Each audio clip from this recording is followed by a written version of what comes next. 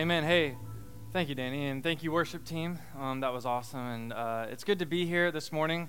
Like Danny said, my name is Trey, and if I haven't had the privilege to meet you, I'd love to do so after the service. We are in our second week of Why God, and last week, Pastor Lee did a great job of kind of continuing from Easter of tackling doubt. But this week, we're going to talk about something a little different. Before we do, I do want to reiterate what Danny just said. I would love to see you guys at the picnic tonight. It is both of our locations coming together, and if you guys want the smoke and spike ball, I'll be there ready with a net set up, and so I challenge anybody who steps foot near there to a game of spike ball. It'll be a really good time, good food, and I would love to see each and every single one of you there. So why God? Week 2. Kind of the premise of this series is we're talking about some things that there are what I would like to call moments in life where you kind of just look in the mirror and then you look up and you go, God, why? Or why God? Like, I think we've all had those moments in some way, shape, or form, believer or non-believer, where we just look up to the heavens and like, God, why? Why God? And last week, Pastor Lee talked about doubt, but today we're going to talk about something. When I say this, it may sound a little bit generic, but today we're going to be talking about what I like to call insecurity. When I say insecurity, you may have what you think insecurity is. It may be the middle school talk about insecure about looks, and maybe this or maybe that. But insecurity fleshes itself out in different ways in different stages of our lives. And so insecurity as a dad is real. Am I doing enough? Am I a good enough dad? Should I not have said that to my son? How is that going to shape him and how he views himself later? I made a mistake today. I lost my cool a little bit on him. Is that going to shatter this? Is that going to do that? And so I become insecure as a dad when I lay my head down at night of, am I doing a good enough job? Or maybe as a mother, you feel the same way. Or maybe as a spouse, you're thinking, am I giving my spouse what they need whenever everything else is demanding more from me? And that insecurity can begin to flesh itself out, maybe as an employee, maybe as a friend. You insert the blank wherever stage you are in life right now, as a student, as a child, towards a parent. Like, am I honoring my parents? Have I been a good enough parent, or have I been a good enough child? Maybe you're an adult now and you think back on how you treated your parents when you were a teenager, and that insecurity of like, I owe them 1,000 apologies. And that insecurity can begin to flesh itself out in so many different ways, to the point where we go, why, God, am I still struggling with this at 20? Why, God, am I still struggling with insecurity at 30, 40, 50, 60, 70, Like, why am I still struggling with this? I should be done with this, right? So we think. But I want to make the case this morning that as followers of Jesus, if you believe in Jesus in this room and you follow him with everything you have, we should be the most secure people on the planet. We should be. When I was in middle school or elementary age, I really thought I was going to play football. That was what I started to devote my life to in elementary. If y'all caught me outside at elementary playground, I threw for 500 passing yards every recess, right? Like I had 800 rushing yards, 35 touchdowns, and 500 passing yards. If a D1 scout was out there when I was in 5th grade, there's no way I wouldn't have gotten a scholarship in 5th grade. I thought I was going to go play quarterback for my middle school team, but I had a problem. I could not get the snap right. I literally just couldn't get it. And if you've played football, you know that is a huge hurdle for some people. And we weren't running shotgun, right? I was under center, right? So my high school, my middle school, we were a wing T offense, which means we had 3 running backs in the backfield. And we had 1 wide receiver. What did he do? Catch the ball? No, he blocked. Like that was our offense. And so I just couldn't get the snap, and I got so discouraged, and my dad made me finish the rest of the year, so I finished it. But at that point, I really began to take a liking towards basketball. And so I started to devote myself to basketball. I was 5'8" in 7th grade, maybe weighing 90 pounds. So I was tall, super skinny, and really uncoordinated. But I was really athletic somehow at the same time. How that works, I don't know. I was athletic. I just looked sloppy doing it. And I started really to devote myself to basketball. And I got pretty good at it, But my junior year, I had this coach step into my life. His name was Coach Willie Pons. He was, for 3 years, he played with Larry Bird for the Celtics in the 80s. And then he went on to play in Europe for a couple of years, and currently coaches in the ABA right now. But during the season, he was seeking out ministry. So the church and the academy I grew up in, they also had a Bible college attached to it. So he was going to the Bible college, trying to just get his degree and all this stuff. So he wanted to help out coaching.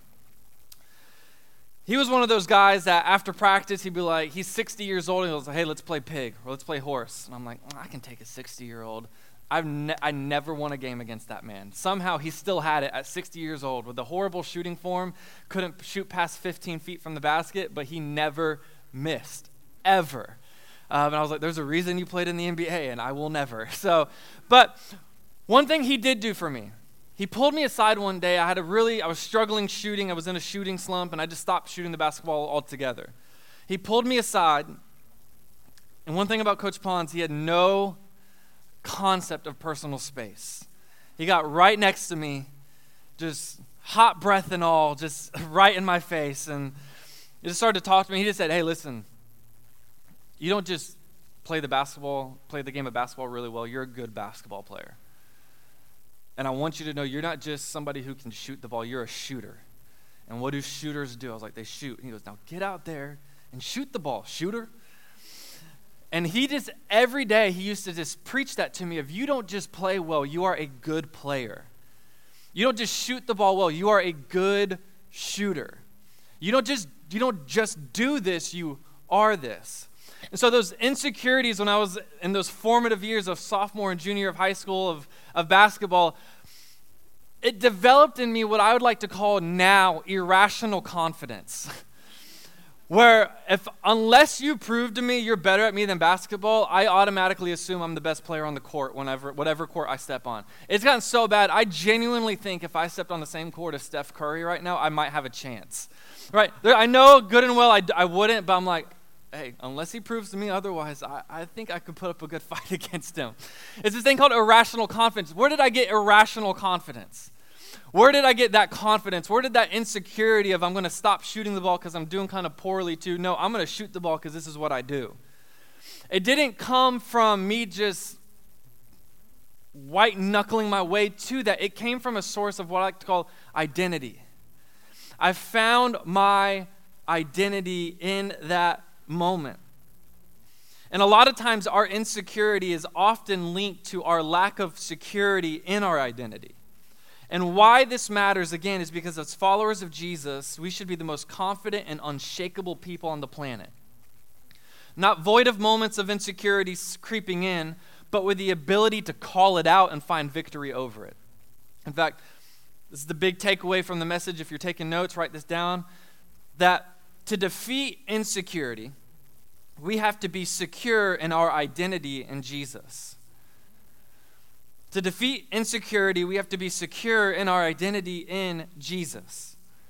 In 1 Samuel 16, which is where we're going to be this morning, a little bit of context of what's going on, we come across this story. We come across the nation of Israel back in the Old Testament where they were being solely led by God post-Egypt. And God had made them a chosen people since Abraham. They were his group of people. There was a covenant. There was a promise between the two of them.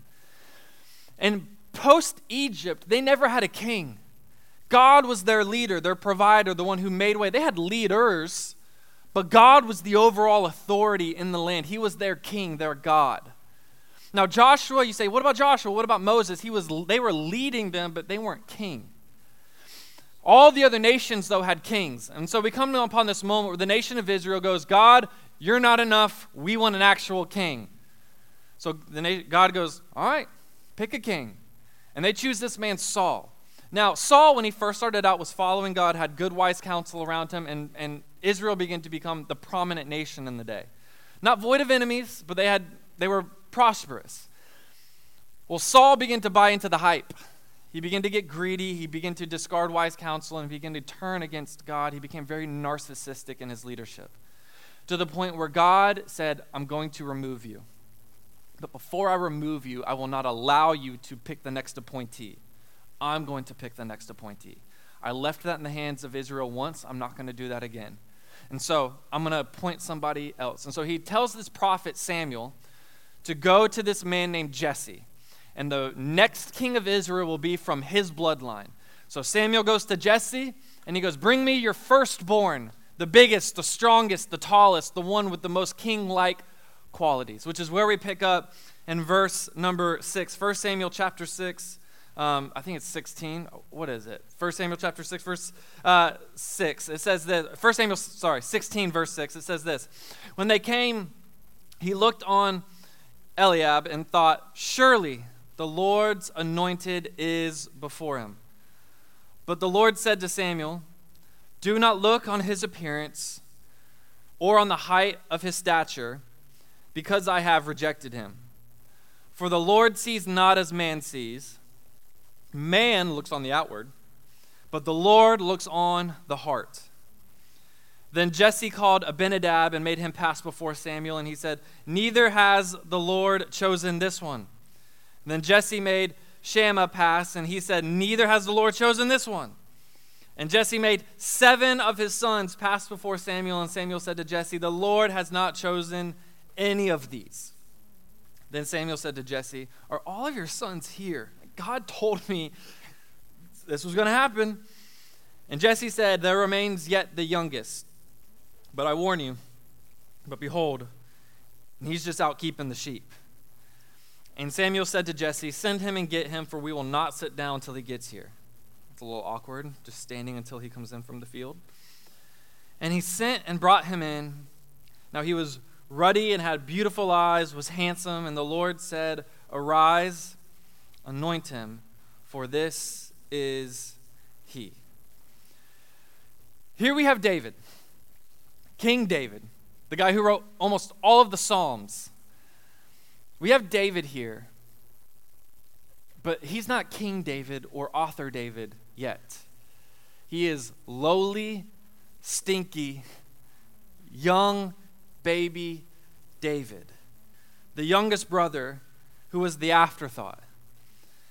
And God tends to use unlikely people to do extraordinary things. And there are a couple of truths that I want to point out from this story that I think would help us confront insecurity and ultimately find our security and our identity in Jesus. Number one is this, that I am in God's story.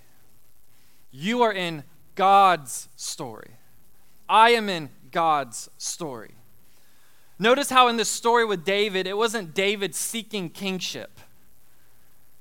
It wasn't David seeking the next best thing. He didn't have these wild dreams. He's just like, I'm going to make the most of where I am. My dad has me as a shepherd. I'm going to be a shepherd. My dad has me as this. I'm going to do that. And it was God in his story and in his narrative that came looking for David. And notice, it wasn't even Samuel that had this epiphany. It was Samuel, go to Jesse. One of his sons will be king, and I'll let you know who it is. So God had his hand and his sovereignty, his power, and his will over this entire story. Again, David was just living obediently wherever he was currently. But I think a lot of times this is where we mess up. And I know I've taught on this before, but I think it's so prevalent to understand. This is where our theology gets messed up. Is that we think we're inviting God into our stories. But in actuality, God is inviting us into his story. You see, and what confidence that should bring us. That I want you to understand something. Before Genesis, right, which is not a science book, it's a history book of the creation of all things. That before Genesis 1:1, in the beginning God, which gives us the assumption and the hypothesis that before anything there was God. And so before humanity there was all-powerful God Almighty. And God made all of this happen. And in his creation abandoned him, and he stepped in to redeem all things through him. And now that he has ascended back into heaven post-death, burial, and resurrection, he is redeeming all things unto him until he returns and redeems all of creation unto himself again.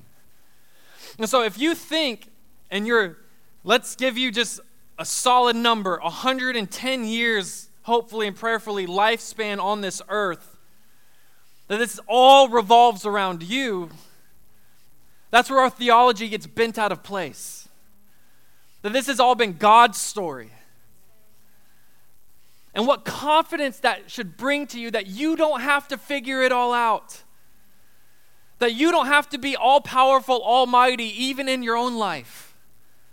That our identity is not found in the narrative that Trey Warren is forming on this planet. But my identity is found that there is a greater narrative going throughout the cosmos, and it's God's narrative. And that he has invited me unto it and into it, and I'm thankful that I get to play a small part in it. That gives me confidence in my identity that it's not my story.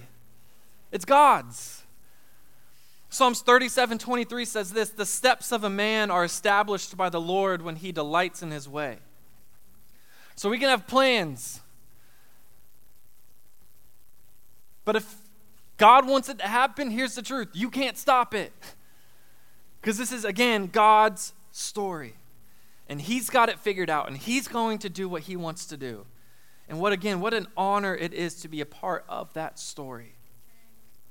That should give us the most confidence that all creator God, your creator, he invites us to be part of his story. You ever meet those people in life where they're just so life-giving, they're so fun to be around, or at the end of your time with them, or you leave dinner from like getting a double date with them or whatever, getting coffee with them, you're just like, man, I want to be like that person. I'm so thankful and honored that I get to share my story with them, that I just get to share life with them.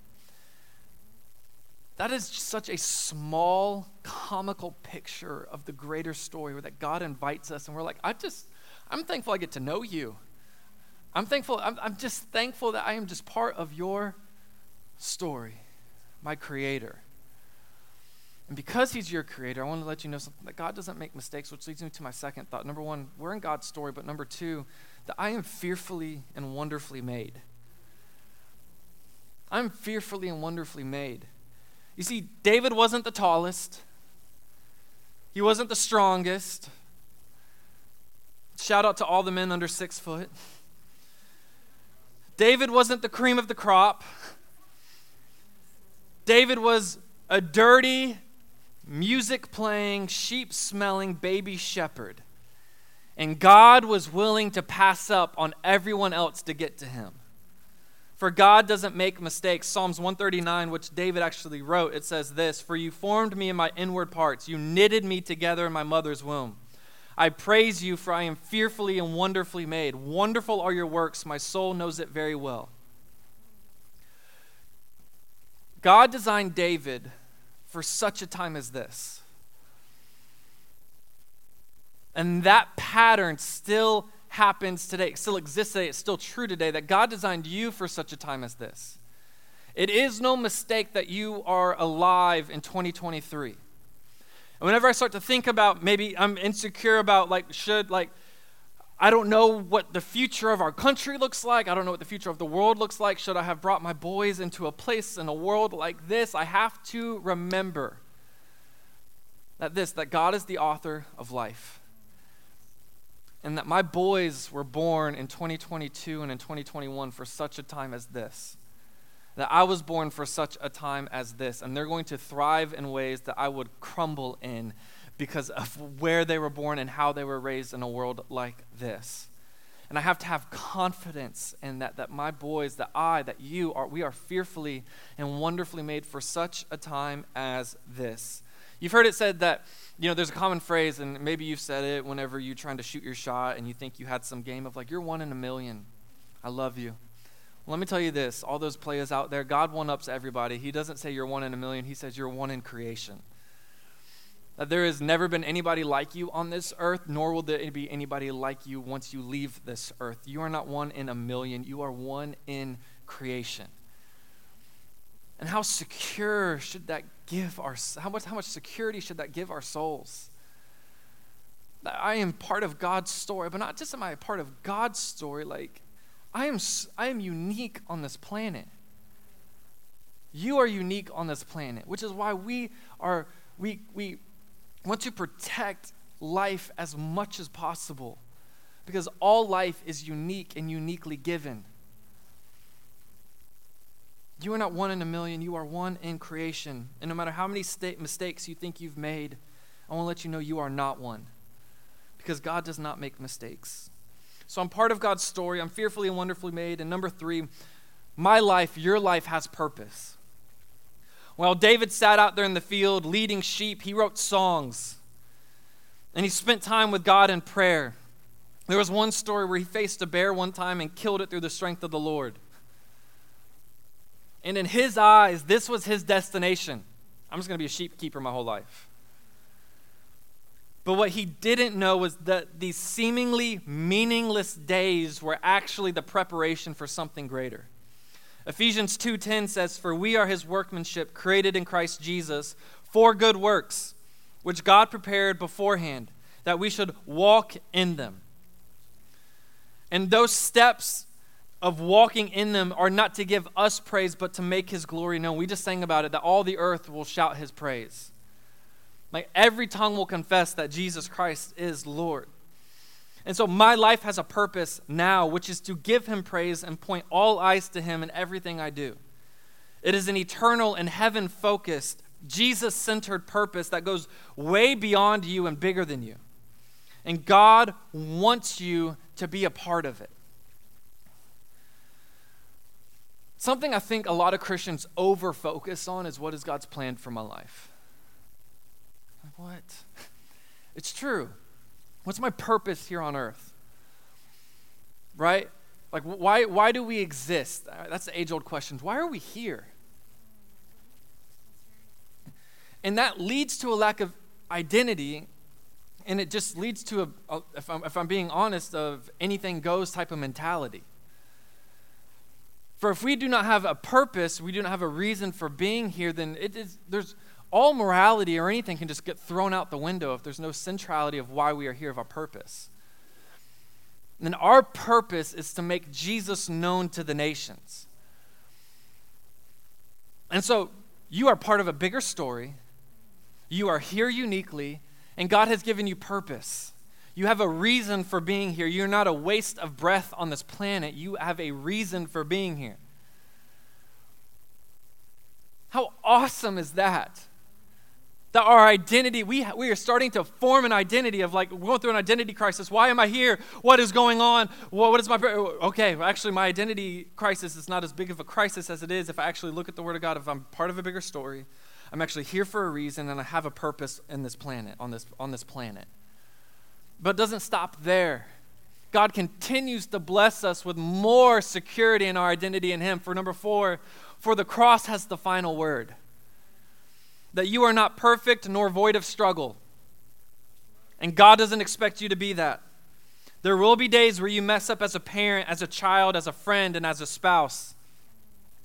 There will be days where people say things to you that cut deep. But let me say this. In all of those moments, and all of your shortcomings, and all of your backsliding, and all of that, I want to let you know this. No matter what you say over yourself, what you feel like your life is defined as, or what you feel like people are saying about you, I want to let you know what the ultimate word says. The ultimate word, the ultimate authority figure does not see any of that. When he looks at you, if you are a follower of Jesus, all he sees is the righteousness of Jesus. And so on your worst days, he sees the righteousness of Jesus. On your best days, all he sees is the righteousness of Jesus. On your low days, it's just the righteousness of Jesus. And so I would much rather listen to the all-creator, all-powerful God Almighty of the universe than listen to some random Randy and whatever he has to say about my life. Because his word is final. I don't care how long you've known somebody. If they can come to a conclusion about your life, what they say about you does not have the final word. For an infinite, all-powerful, all-being God who is much wiser than any person to have ever walked this earth says something different about you, listen to him. And he says you are loved, you are chosen, and the righteousness of God covers your life. 2 Corinthians 5:17 says this, therefore, if anyone is in Christ, he is a new creature. The old has passed away, behold, the new has come. I want to let you know this, when you started following Jesus, you're not a better version of your old self. You're new completely. Completely new. And so the cross has the final word. So again, let me just recap. You're a part of God's story. You're fearfully and wonderfully made. You have a purpose here on this earth. The cross has the final word. And my fifth and final thought, if the band wants to go ahead and make their way up, is this: that Jesus is Lord and Jesus is my Lord. Philippians 2, verses 9 through 11 says this: Therefore, God has highly exalted him, Jesus, and bestowed on him, Jesus, the name that is above every name, so that the name of Jesus, every knee will bow in heaven and on earth and under the earth, and every tongue confess that Jesus Christ is Lord, to the glory of God the Father. The one who controls kings and kingdoms, can move kings out of kingship and kings into kingship. The one who chose David, the one who is Lord of all humanity and spiritual beings. One day, everything will bow and confess that he is Lord. And not just an abstract Lord, but I want to let you know this: he is not an impersonal Lord. He can be your Lord. For he is not just king over what you see, he's king over what you can't see. And there's a lot you can't see. There are plenty of instances in the Bible where Elijah had the curtains of spiritual realm pulled back in front of him, and he said the demons and angels fight and are surround you more than you could even comprehend. That on the Mount of Transfiguration, when the curtain is pulled back and you see Jesus in all of his glory talking with Abraham and Elijah, that they were beneath him, bowing to him and confessing that he is Lord. He is Lord of all. But he's not some abstract, impersonal Lord. He's your Lord. And how much confidence should that give us? I'm going to get really nerdy really quick. I love Lord of the Rings, have loved Lord of the Rings. In fact, in second grade, I came home for 50 days straight. My mom kept track, and I watched Lord of the Rings, The Two Towers every single day after school. Loved it. Loved it. Loved the battle, loved the goriness, loved every single bit of it. There's a part in that movie, though, if you don't know anything about Lord of the Rings, here's what I suggest you do. Watch it. If you don't like it, watch it again. I love Lord of the Rings. So, there's a part in the movie where the enemy looks and is outnumbering the good guys 10,000. There's 10,000 of them, and there's maybe 1,000 of the good guys. And this guy, this elf, nerd, I know, this elf named Legolas is talking to the apparent king. His name is Aragorn. And they're having this back and forth. They're speaking in a different language around people that only speak English. And eventually Aragorn just says, then I'm going to die with them. And Legolas walks away. He's like, I'm not dying with these humans, for I'm an elf. A little bit of superiority. Again, watch the movie. Don't judge me. He comes back later when they're all standing on the wall and they're looking at the enemy and they know what's about to come. And Legolas walks up to him. He hands Aragorn his sword. And he goes, you have not led me astray thus far. I should have no reason to doubt you. I'm with you to the end. And here's what happens. Aragorn, the king, leads this impossible battle and actually leads them to victory against all odds. That is a very small and nerdy picture of a greater picture that I'm trying to paint for you guys. That Jesus is king. And no matter what it feels like, no matter how much it feels like the hordes of hell have come against you, your family, your health, whatever, that if Jesus is king, that I can say, and I will never doubt you. For where you lead me, I know that's where victory is. And it may not see it here, but I know one day that heaven will have the final say. And I know one day that my enemies, your enemies, will get cast into the depths of hell. And they will be defeated forever. And that you're going to make all things new. You're going to wipe every tear from our eye. That every imperfection on this planet and our bodies will be made new. And what a great day that would be, will be, and is coming soon. And that's the King we follow, who not just promises that, but I know will deliver on that promise. And what security that should give us in our lives. That who are you? I'm a citizen of heaven. Who do you follow? Do you follow this president? Do you follow this political party? I follow Jesus. Who's king of your life? Jesus. Who has the final say in your life? Your mom, your dad, your sibling, your boss? Jesus. He is not just Lord of all, he's your Lord. And it's amazing and it's incredibly personal. And God specializes in using unlikely people to accomplish the possible if we are part of that story. Ruth, the Moabite widow, whose faithlessness allowed her to be part of Jesus' descendants. What? Yes. In her faithfulness, God still was faithful with her, and it was through her lineage and descendants that Jesus came. Gideon, weakest son of the family and the weakest tribe to lead a small army of 300 men to defeat 300,000 men. Esther, the nervous beauty pageant winner turned queen to lead the non-Jewish king to save the nation of Israel. Mary, not yet married teenager to carry the Son of God. How about Matthew, a hated tax collector, hated by God's people, ended up dying for preaching the gospel. All of the disciples, fishermen, they were uneducated, dirty. All of them but one died preaching the gospel of Jesus. The Apostle Paul, whose former name was Saul, a religious leader who killed Christians in the streets and families, went on to write the majority of the New Testament to future Christians that you and I now read together in churches today. So when you doubt why God made you, how he made you, when he made you, here's what I want you to do. With our confidence secure in our identity in Jesus, I don't think we need to ask the question, why God, anymore. I think a better question that I'll ask you is this: what can God do through you and your security in him? Because if you find your security in Jesus with a confidence in him and him alone, this community, this city will be flipped on its heels because a few, you think about what the 11 disciples did.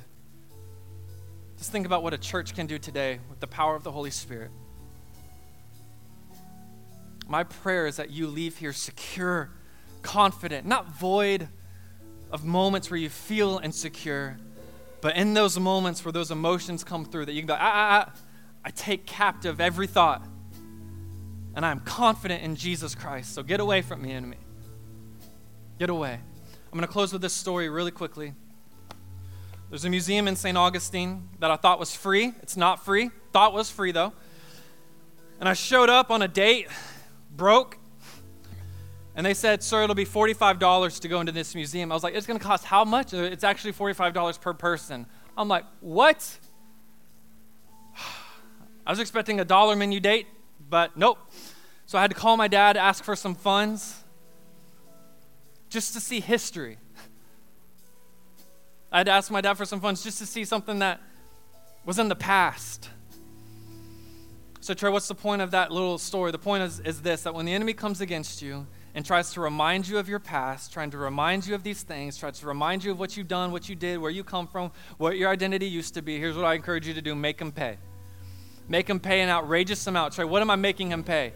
You're making him pay because he reminded you of where you come from, how much you don't want to go back to that, and where you're going, who is king, and that you are not that, you are this instead. And that should give us security and confidence in our identity in Jesus. Would you stand with me? We're going to close out in song. We're going to proclaim the goodness and greatness of our God, who we are thankful and grateful has invited us into his story. Let's worship together.